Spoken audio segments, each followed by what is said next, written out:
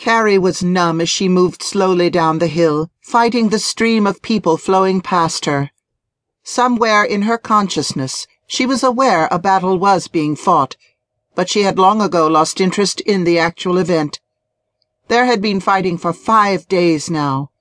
The long standoff had ended on June 25th, when Lee attacked the Army of the Potomac at Mechanicsville.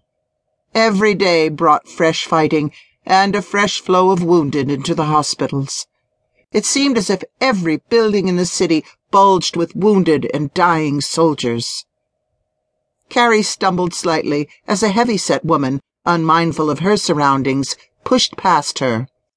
She set her lips tightly and continued against the press of people. All she wanted to do was to get home.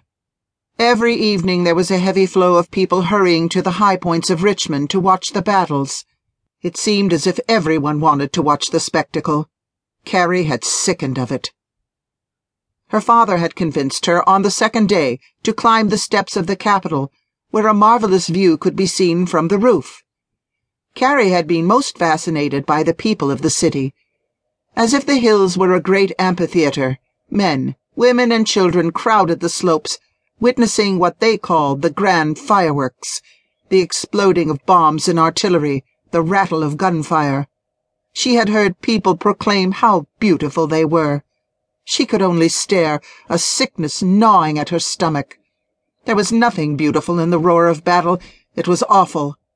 What they saw as beauty were nothing more than instruments sending death to the ones they loved so dearly. How could they forget the thousands of wounded filling the city, the thousands of dead waiting for burial, their bloated corpses exploding the coffins built to contain them? Carrie had watched for only a few minutes before she had turned and fled. Not even to please her father would she be a spectator to carnage. "Watch out!" a man snapped sharply. Carrie shook her head and tried to refocus her thoughts. She was greatly relieved when a sign loomed to indicate she was just a block from her father's home. Turning off busy Broad Street, she hurried faster down 24th Street. The sound of cannon and gunfire pursued her into the house. Carrie longed to stuff something in her ears to shut out the noise. "General Lee has those Yankees on the run."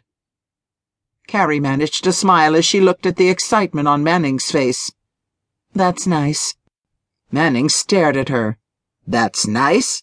All you have to say is that's nice?" Carrie looked wearily at their boarder. "Yes," she stated simply, too exhausted to say more.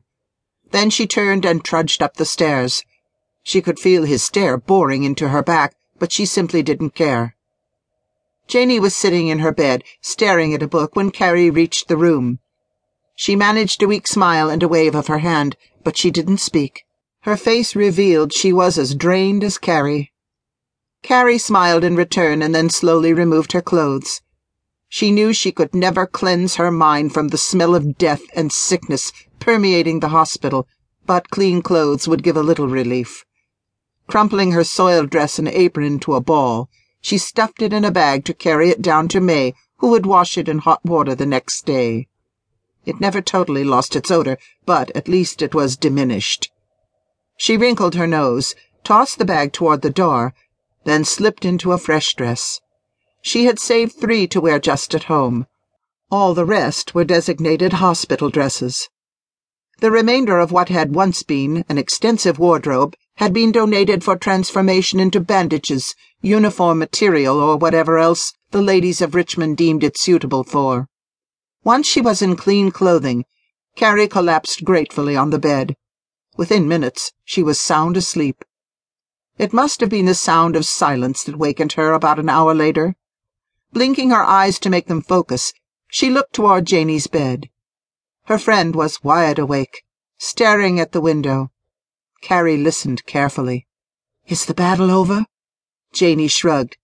"I think so, at least for today," she said, then paused. "A new batch of wounded will be coming soon." "I don't think it will ever end," Carrie responded, a deep despair threatening to overwhelm her. Would Robert be in this newest batch? Was he already lying wounded in one of the hospitals, or would his name take its place on the list of dead soldiers?